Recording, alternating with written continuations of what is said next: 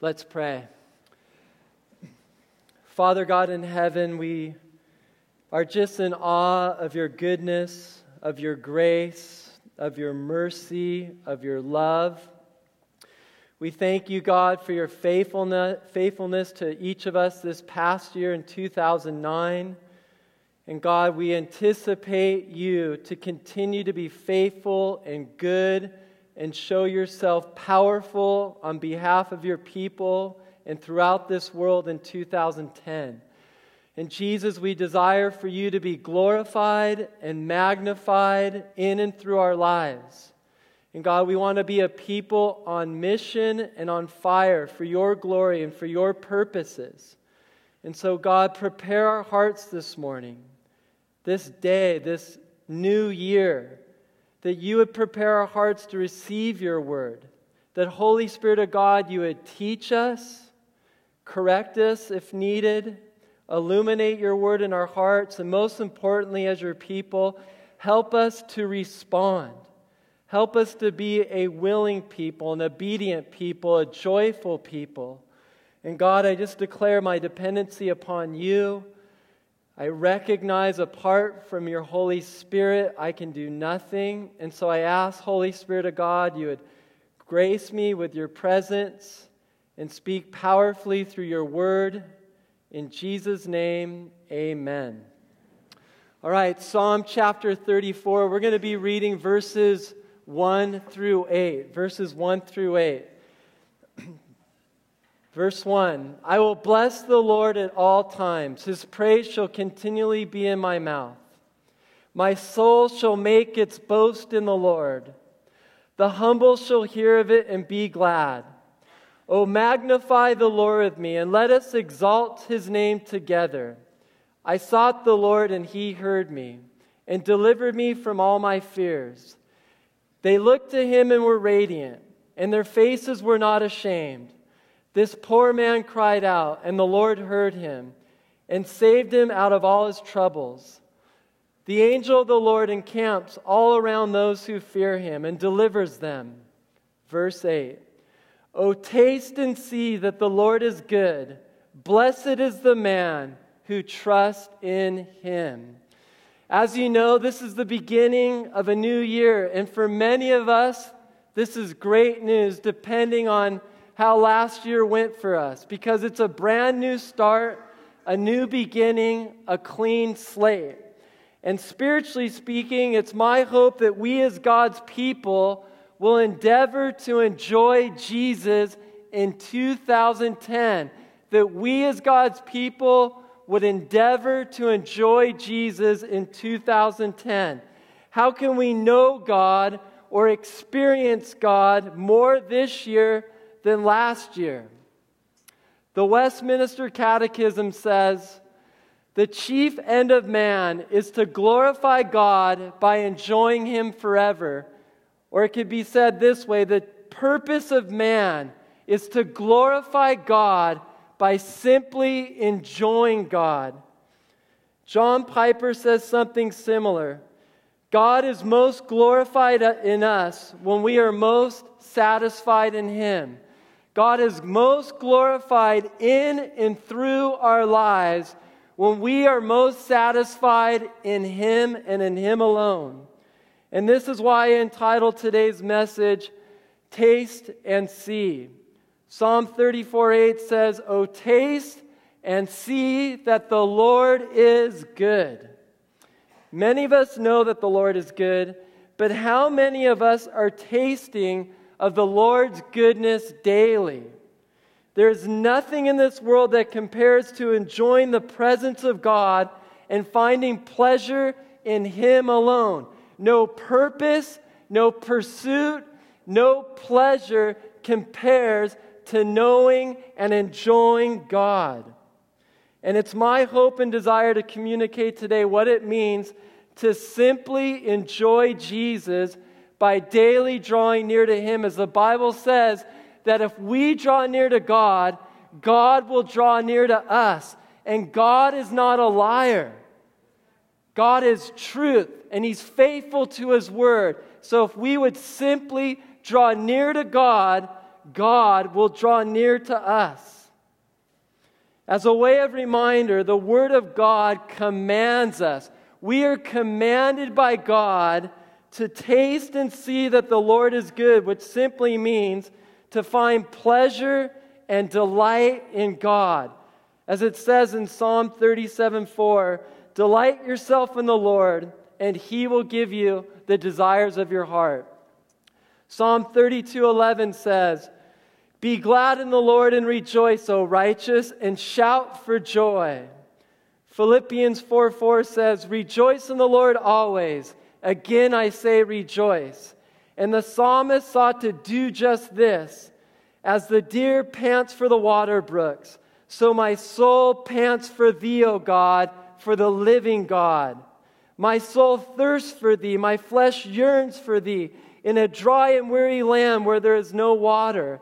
And the idea of thirsting has its satisfying counterpart when the psalmist says, they are abundantly satisfied with the fullness of your house, and you give them drink from the river of your pleasures.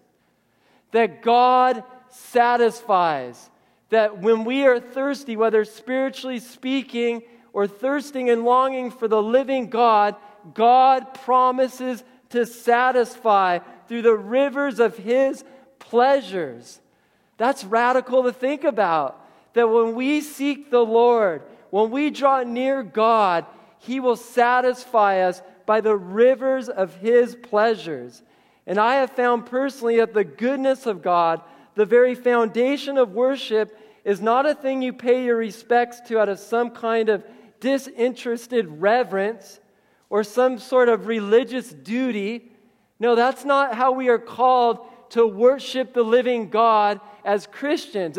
We're not called to a religious duty or some disinterested reverence. No, it's something to be enjoyed. As the psalmist proclaims, oh, taste and see that the Lord is good. How sweet are thy words to my taste. Yes, sweeter than honey to my mouth. The Lord tastes sweeter than honey. Whether you like honey or not, whatever you enjoy, the Lord is sweeter. He's more precious. He's good. And when we experience Him, we will see that He tastes good.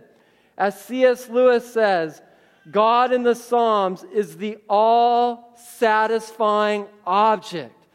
God, the living God, the creator of the heavens and the earth, is the all-satisfying object. He'll satisfy our longings. He'll satisfy our desires. He'll satisfy our thirst if we would just come unto Him and enjoy His presence. His people adore Him unashamedly, for He is the exceeding joy that we will find in Him. God is our joy. He is our exceeding joy, and He is the source of complete and unending pleasure. In Thy presence is fullness of joy. In Thy right hand there are pleasures forevermore. God is our joy, and we will find pleasure in Him. And so the question I asked this morning is, what does it mean to seek God, to draw near to God, to be devoted to God, to delight in God, to find joy and pleasure in the presence of God, to be satisfied in God, to taste and see God? Jesus said in Matthew 6:33, but seek first the kingdom of God and His righteousness, and all these things shall be added to you. James 4:8 says, draw near to God, and He will draw near to you. Psalm 119:38 says, establish your word to your servant, who is devoted to fearing you. Psalm 1:2 says, but his delight is in the law of the Lord, and in His law He meditates day and night. Psalm 16:11 says, you will show me the path of life. In your presence is fullness of joy. At your right hand are pleasures forevermore. Psalm 63:5 says, my soul shall be satisfied as with marrow and fatness, and my mouth shall praise you with joyful lips. Psalm 34:8 says, O taste and see that the Lord is good. Blessed is the man who trusts in Him. How do we practically and experientially taste and see the Lord? We're going to explore 3 ways this morning: seeking, waiting, and meditating. Again, how do we practically and experientially taste and see the Lord? Seeking, waiting, and meditating. First, seeking. What does it mean to seek the Lord? Seeking the Lord means seeking His presence. And presence is a common translation of the Hebrew word face. Literally, we are to seek His face. To be before His face is to be in His presence.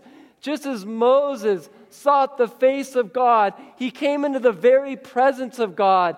And God said, this is holy ground. And when we're in the presence of God, we sense His holiness.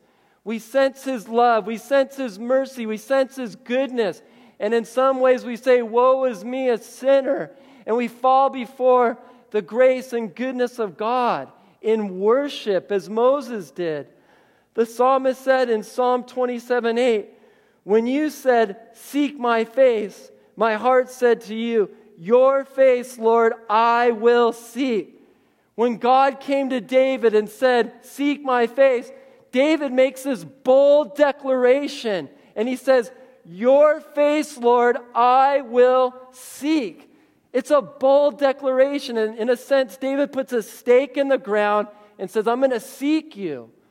And my encouragement, my exhortation to us this morning is that we, like David, would make that same bold declaration in 2010, that we would say, God, I'm going to seek your face in 2010. I will seek you with all my heart, with all my soul, with all my strength, and with all my mind. God calls us to enjoy a continual awareness of His supreme greatness and beauty and worth. A continual awareness, a daily awareness of God's beauty, of God's greatness, of God's worth. Not just once a week on Sunday morning. Yeah, I praise God that we can gather together corporately and be in the presence of God and worship Him in spirit and in truth. But this isn't the only day of the week to meet with Almighty God.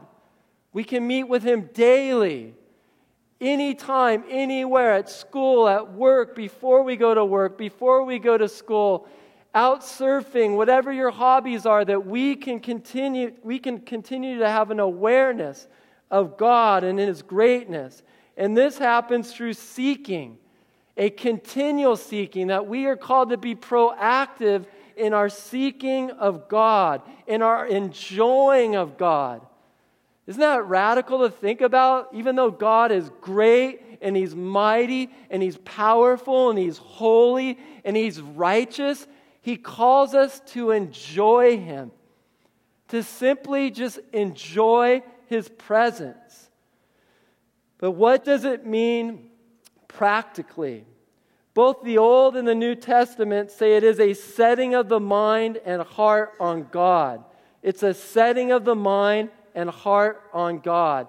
It is the conscious fixing or focusing of our mind's attention and our heart's affection on God.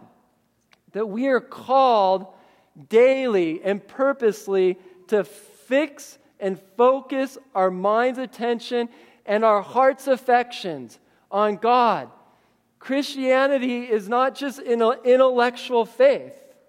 We are called to have emotions behind our faith, great affections behind our faith, just as we have great affections for those whom we love, whether our children or our spouses or certain things that we like, whether it's basketball, the Lakers, whatever it is, we have affections, right? God created us with affections, and how much greater should our affections be for the living God who saved us out of hell, out of darkness, and brought us into His glorious light? How much more should we have great, joyful affections for God? Amen?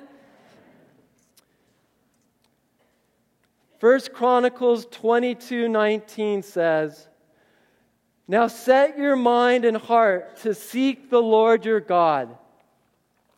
Colossians 3:1-2 says, if then you have been raised with Christ, Seek the things that are above, where Christ is, seated at the right hand of God. Set your minds on things that are above, not on things that are on earth. We are called to think about things that are above, the heavenly realms. I mean, you read Revelation chapter 4 and chapter 5, and you get a glimpse into the heavenly realms where there's cherubim and seraphim. They're worshiping God. They're crying out, "Holy, holy, holy is the Lord God of Almighty, who was and is to come." We're called to think about eternity, to think about the things of eternity, not just the material world. And yet that's a challenge for us because we're surrounded daily by culture and materialism and so many things that grab for our attention. And yet we're called to think about things that are above, where Christ is seated at the right hand of God. And this setting of the mind is the opposite of mental coasting. Christianity in America, for most Christians, is a haphazard, casual approach to the living God. And that shouldn't be. Jesus isn't our homeboy. Jesus isn't just our bro. Yeah, Jesus said he's our friend. He's a friend of sinners. But he's not just some homeboy, and he's not just some bro that we haphazardly approach in whatever casual way. No, God is God, and God is to be revered, and God is to be enjoyed. It is a conscious choice to direct our mind and our heart toward God. Well, how do we make a conscious choice to direct our mind and heart toward God? 3 ways. First, the heavens are telling the glory of God. Creation declares the glory of God. Amen? I mean, you walk outside, especially living here in Ventura, it's beautiful. You got these mountains to our right. You have the ocean to our left, the Channel Islands out there. Recently, we've had rain at times and it snows up on the mountains. And creation is crying out and declaring the glory of God. How can't you be in awe of God when you look at creation? Whether you're out surfing and then you look up at these snow-capped mountains and then you look at these perfect waves coming in, then you look at the Channel Islands. Hopefully that causes you to worship. You don't have to be a surfer to worship God. You go outside at night on a clear day. Amen. Praise God. Yeah, you don't need to be a surfer to worship God. Let's get everything theologically correct this morning. God created all of us to worship Him in spirit and truth. But the point is, many of us, I encourage us to just take time and admire God's creation, because creation declares the attributes of God. When you look up at the sky and you see beautiful stars and the Milky Way, creation is crying out, in a sense. It's declaring the attributes of God. It's declaring God is powerful, God is living, God is love, God is compassionate, God is gracious, He has an intellect, He's a designer. I mean, you can't but help be in awe and blown away by creation. So we can seek God through that. Secondly, He reveals Himself in His Word. The Word of God, as Pastor Britt challenged us in 2010, that we be purposeful in getting in the Word of God. However we're going to do that, whether we read through the whole Bible from Genesis to Revelation, whether like Pastor Britt going through the Psalms, going through the Proverbs and the Gospels, God reveals Himself in the inherent, inspired, living Word of God. God reveals His character. He reveals His will. He reveals His purposes. As we get in the Scriptures and we ask the Holy Spirit to illuminate or bring to light the truth of God in our minds and our hearts, God speaks. God corrects. God rebukes. God encourages. God teaches us. God reveals Himself in the Word of God. So we can seek Him through the Word of God. Thirdly, he shows himself to us in the evidences of grace in other people. All of us know people that at one time were not Christians. And we have the privilege to witness God in His sovereign grace and His sovereign goodness and His sovereign love reach out to that person, save that person, transform that person, and we were blown away. It could have been us. Probably was us.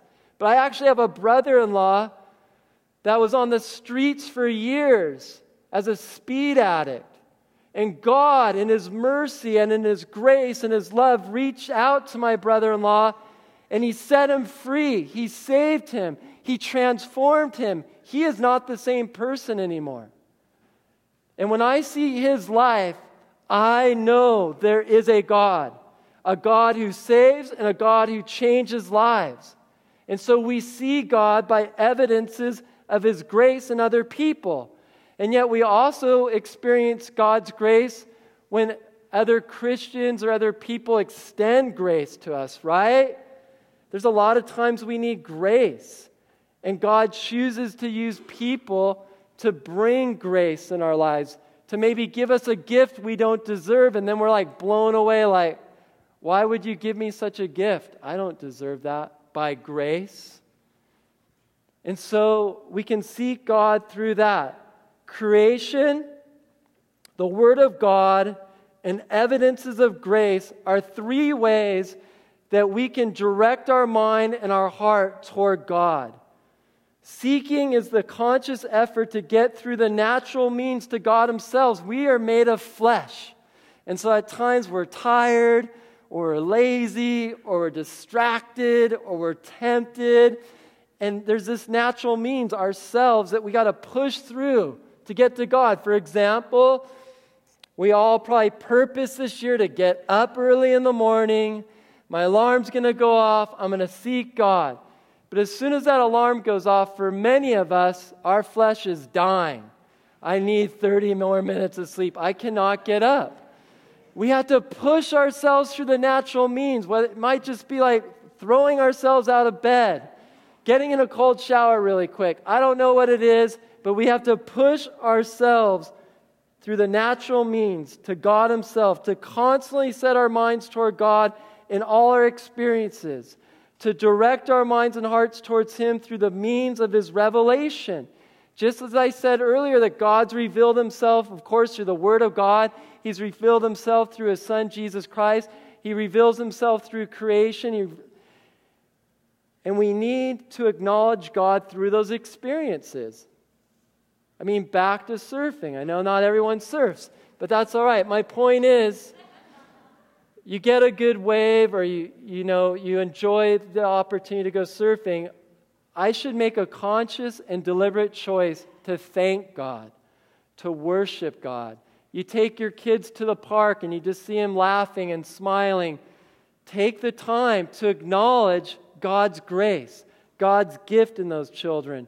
Whatever your experience is, whether through the Word of God, through creation, through Jesus manifesting Himself through the Gospels, take the time to acknowledge God, to draw near to God, to worship God. This is what seeking God means. The great promise to those who seek the Lord is that I will be found. God will be found. If you seek Him, He will be found by you, as it says in 1 Chronicles 28:9, that if you seek the Lord, God will be found. He will meet with you. He will speak to you. He will comfort you. He will give you His peace. You'll experience the very presence of God. And when He is found, there is great reward. Whoever would draw near to God must believe that He exists and that He rewards those who seek Him. Hebrews 11:6, that God rewards those who seek Him. How does He reward us? God Himself is our great reward. He rewards us with Himself. He rewards us with His presence, with His love, with His mercy, with His grace. That God is our great reward. I hope you believe that. I hope you have experienced that. Because if we have everything in the world and we have not God, we have nothing. But if we have nothing, but we have God, we have everything. We have everything. We do. We have to believe that. If this whole country just goes into financial collapse someday, completely, are you going to still be able to say, am I going to still be able to testify that God is my great reward? That I find satisfaction in God alone? That my purpose of life and living is not about the economy, whether it's good or bad, or if I'm going to have a retirement or I'm not going to have a retirement? No, God is our reward. And His presence alone should sustain us and cause us to seek Him. And when we have Him, we have everything. When we have God, we have everything. Therefore, seek the Lord in His strength. Seek His presence continually. Again, how do we practically and experientially taste and see the Lord? First, seeking. Secondly, waiting. What does it mean to wait on the Lord? Psalm 46:10 says, "Be still and know that I am God." We must take heed, my brothers and sisters, this morning. We must take heed that being busy can rob us of our very walk in communion with God that provides the kind of depth, strength, and joy needed to sustain us. In today's culture, busyness is what robs us of having communion and enjoying the presence of God. And busyness, again, is going to rob us of the depth, strength, and joy needed to sustain us. I mean, how are we going to be sustained in and through this life, whether it's in our parenting, in our marriages, going through financial difficulties, trials, temptations? The only way we can be sustained, that our lives would glorify God, is by communing with God, knowing God, enjoying God, drawing close to God. Do we need to pursue times of silence for our spiritual health? Absolutely yes. We desperately need to pursue times of silence for spiritual health. Jesus, even though there weren't any iPods, iPhones, televisions in His day, He still took His disciples aside and said, "Come away a little while and rest." It was the crowds that provided the pressure in those days, and Jesus set an example for us. What is providing the pressure in your life right now or on a daily basis? It could be work, it could be parenting, it could be in your marriage. Something at some particular time, whether on a weekly basis or a daily basis, is providing pressure, causing you stress, causing you anxiety at times, causing you to be overwhelmed. And what are you doing in the midst of that? Where are you going? Are you continually just being busy? Jesus always got away. Whether by Himself, He'd go seek the Father, or He'd grab His disciples and they would get away. Why? Because they needed to get away to be refreshed and spend time with the Father. Jesus said, "I only do what the Father shows me to do." Most likely, He pretty much got what the Father was telling Him to do by spending time with the Father. And how are we to only do what the Father shows us to do if we're not spending quiet time before God, waiting on the Lord, waiting on the Lord?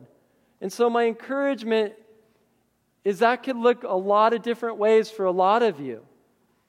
But it has to be something daily, not just once a week. I mean, things can be totally stressful as a mom, and you might need to just step outside and just pray or open a psalm. It could just be some 10-minute plea to God or waiting on God. It could be a set, carved out time in the morning. But my encouragement isn't that we just set one time to be with God, like 6:30 to 7:30, that's my time with God, and the rest of the day I just kind of do my own thing. No. As we are called to be on mission with God, serving God, we're in continued communion with God and praying. As the Bible says, to pray without ceasing. That just simply means we're going to be giving prayers of thanksgiving, prayers of request, cries for help, maybe. But it's a continual seeking, a continual waiting. And one of the reasons we invest our lives in some insignificant ways is that we never become still enough to let the great realities of life hit us. Many of us, if we're not doing it now, we can look behind in our lives and say, man, I wasted my life in so many ways. I invested my life in so many insignificant ways. But the reason we do that is because we have never let the great realities of life hit us. Reality number one, that God is God. He is the one and only living God. He's the creator of the heavens and the earth. Think about that reality. Reality number two, there's life and there's death and there's eternity. There's heaven and there's hell. Reality number three, that life is but a vapor. It's here today and gone tomorrow.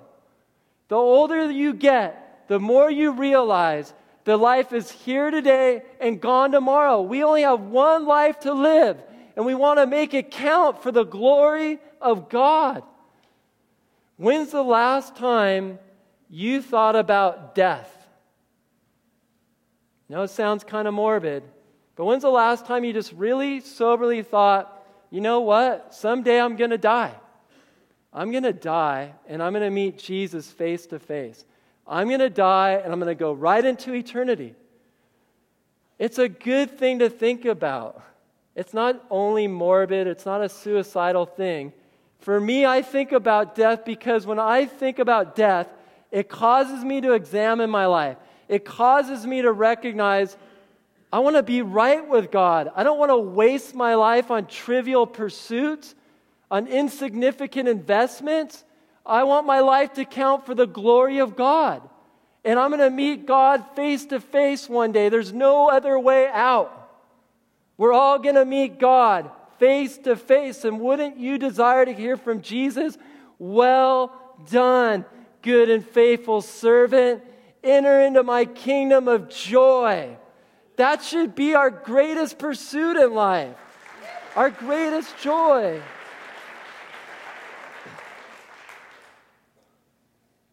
That should really be our greatest goal. Not some stupid retirement plan. And I'm going to go play golf the rest of my life. That's not, you can play golf, but you know what? Your greatest pursuit in life is to hear from Jesus. Your greatest goal in life as a Christian should be to hear from Jesus. Well done, good and faithful servant.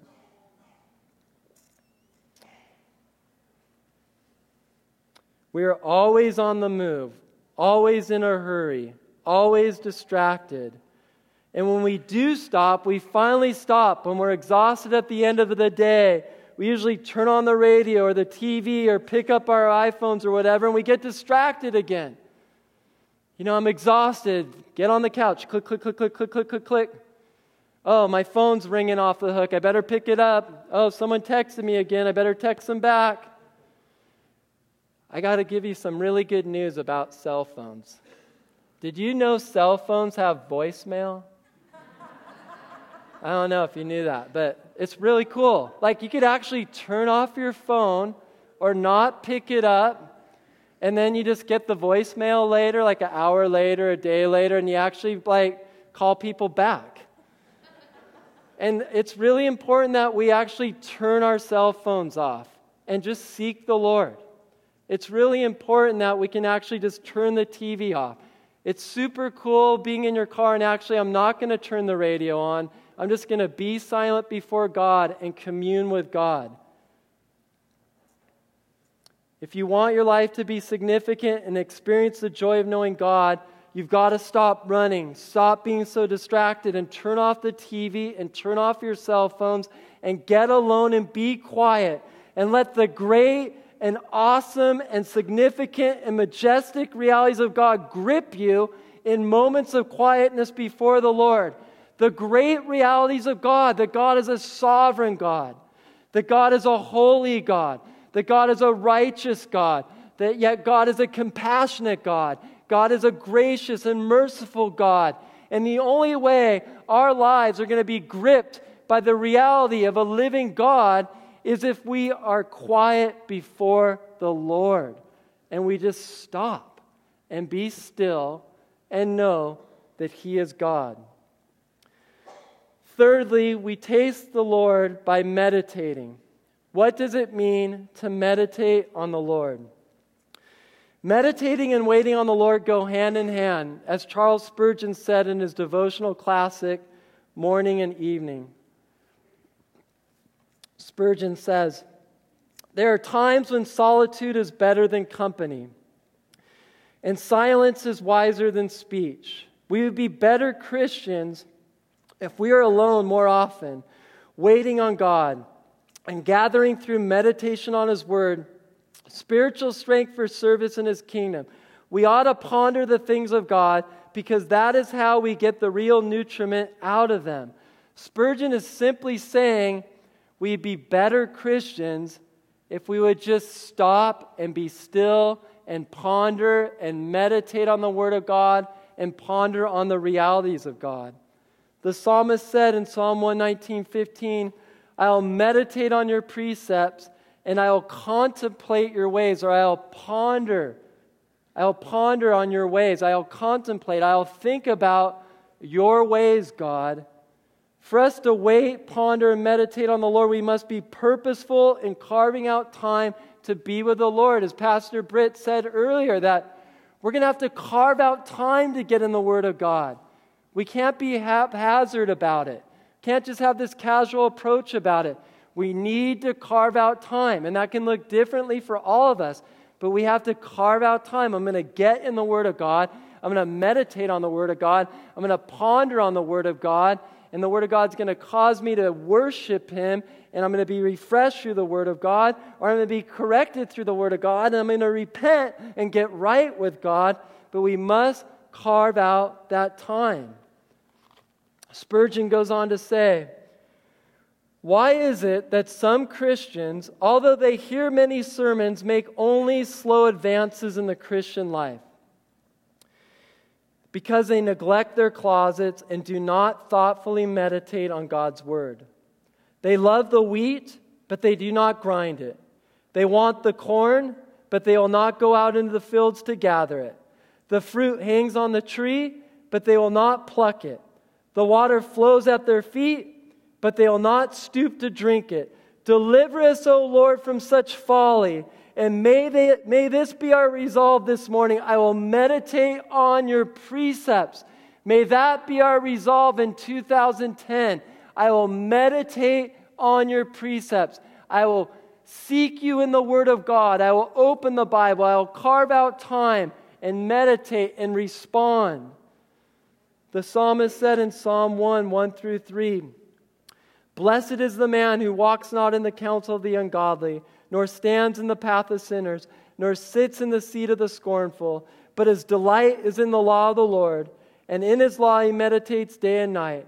He shall be like a tree planted by the rivers of water, that brings forth its fruit in its season, whose leaf also shall not wither, and whatever he does shall prosper." Look at the outcome of this man's life.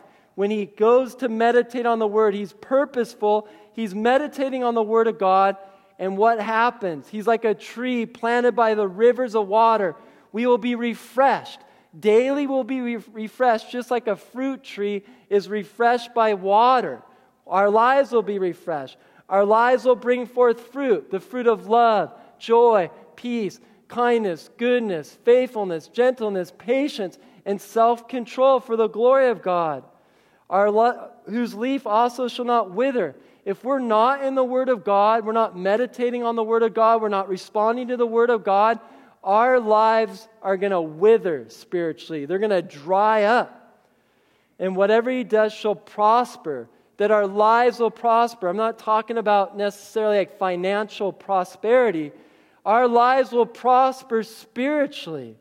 We'll have joy. we'll have the peace of God and the fruit of the Holy Spirit working in and through our lives to be a blessing to others, because we are called to be a blessing to others. God blesses us with His presence and with the fruit of the Spirit so that we could bless others.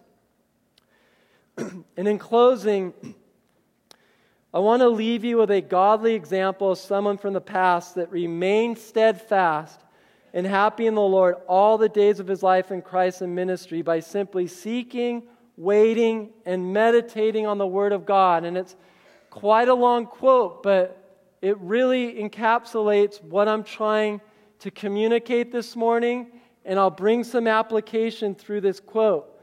And it's from George Mueller. George Mueller he's noteworthy for his great faith in the work of his orphanages. In his autobiography, he has a section entitled, "How to Be Constantly Happy in the Lord." He complains how for years he used to try to pray early in the morning and found that his mind wandered again and again. Then he made a discovery, and he records it like this. And I know many of us have probably tried to pray, and early in the morning, and we find our minds wandering like George Mueller. But here's this discovery he made, and I want to challenge us in 2010 to make this same application. And I really believe with all my heart we're going to see our lives change for His glory. He goes on to say this: the point is this. I saw more clearly than ever that the first great and primary business to which I ought to attend every day was to have my soul happy in the Lord. The first thing to be concerned about was not how much I might serve the Lord, how I might glorify the Lord, but how I might get my soul into a happy state and how my inner man might be nourished. Before this time, my practice had been, at least for 10 years previously, as a habitual thing to give myself to prayer after having dressed in the morning. Now I saw that the most important thing I had to do was to give myself to the reading of the Word of God and to meditation on it, that thus my heart might be comforted, encouraged, warned, reproved, instructed, and that thus, while meditating, my heart might be brought into an experimental communion with the Lord. So you see what's happening. He's just getting in the Word of God. He's praying over the Word of God, and he's allowing the Spirit of God to stir his heart for intercession, for thanksgiving, for repentance, whatever it is, and most importantly, communion with the Lord. He goes on to say, I began therefore to meditate on the New Testament from the beginning, early in the morning. The first thing I did after having asked in a few words the Lord's blessing upon His precious Word was to begin to meditate on the Word of God, searching, as it were, into every verse to get blessing out of it, not for the sake of public ministry of the Word, not for the sake of preaching on what I had meditated upon, but for the sake of obtaining food for my soul.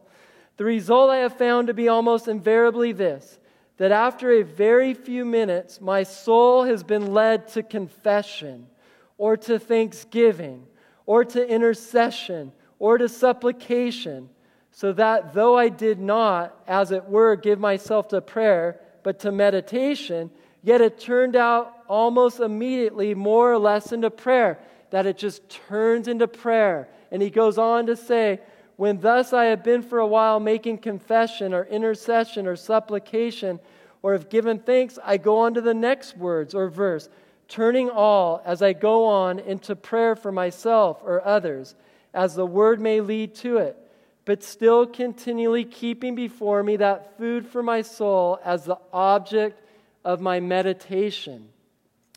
The result of this is that there's always a good deal of confession, thanksgiving, supplication, or intercession mingled with my meditation, and that my inner man almost invariably is almost sensibly nourished and strengthened, and that by breakfast time, with rare exceptions, I am in a peaceful, if not a happy state of heart.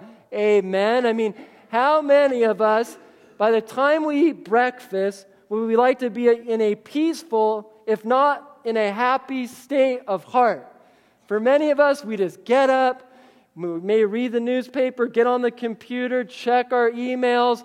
We are rushing. And more often than not, before we know it, we are stressed out, we are anxious, we're kind of a bummer to people around us, whether our spouse or our kids or our co-workers. And my encouragement to us is let's get in the Word of God, meditate on the Word of God, and come into a peaceful place and happy state of heart in 2010 before we go and leave the house, so we could be a blessing and a joy for those that we encounter with. He goes on to say, now that God has taught me this point, it is as plain to me as anything that the first thing the child of God has to do morning by morning is to obtain food for the inner man. As the outward man is not fit for work for any length of time except we take food. And as this is one of the first things we do in the morning, so it should be with the inner man. We should take food for that, as everyone must allow. Now, what is the food for the inner man? Not prayer, but the Word of God. And here again, not the simple reading of the Word of God, so that it only passes through our minds, just as water runs through a pipe, but considering what we read, pondering over it, and applying it to our hearts. Mueller is saying not prayer. He's not saying, I don't pray, or as Pastor Britt encouraged us to come to corporate prayer, whether Tuesday morning or Sunday mornings or Wednesday night for the youth. He's not saying we should be a prayerless people. He's saying through the meditation of God's Word, the Spirit of God will cause us to pray and intercede. And lastly, by the blessing of God, I ascribe to this mode the help and strength which I have had to pass in peace through deeper trials in various ways than I've ever had before. And after having now above 40 years tried this way, I can most fully, in the fear of God, commend it. How different when the soul is refreshed and made happy early in the morning from what it is when, without spiritual preparation, the service, the trials, and the temptations of the day come upon one. Yes, how different. Because when we step out of that house, or probably before we step out of that house when we have children, man, the day's going to come in like a flood. There's going to be trials. There's going to be temptations. There's going to be opposition. All the more reason we need to be spiritually prepared and prayed up and filled with the Holy Spirit to be a blessing that God has called us to be on mission with throughout the day. So how can we taste and see that the Lord is good and have our soul happy in the Lord in 2010? By simply and purposely drawing near to God through seeking, waiting, and meditating on Jesus continually. In 2010, let's be a people that simply and purposely draw near to God through seeking, waiting, and meditating on Jesus continually.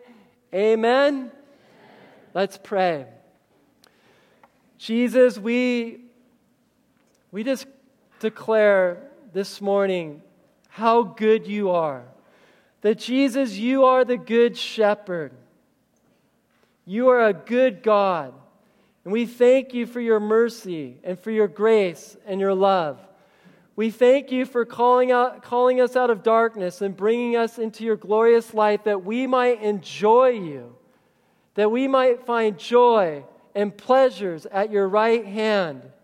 And God, I pray through the working of the Holy Spirit this morning that you would cause us to seek you, to wait upon you, to meditate on your word this coming year, that our lives would bear much fruit for your glory and for the blessing of others. And God, my prayer for myself and my brothers and sisters, I pray we would really begin to understand the joy of God, that we begin to really experience what it means to enjoy God, to simply enjoy Jesus in 2010. And so, Holy Spirit, cause my brothers and sisters to respond this morning to the Word of God through the teaching of the Holy Spirit. May no one harden their hearts. And so, God, help your people now to respond. In Jesus' name, amen.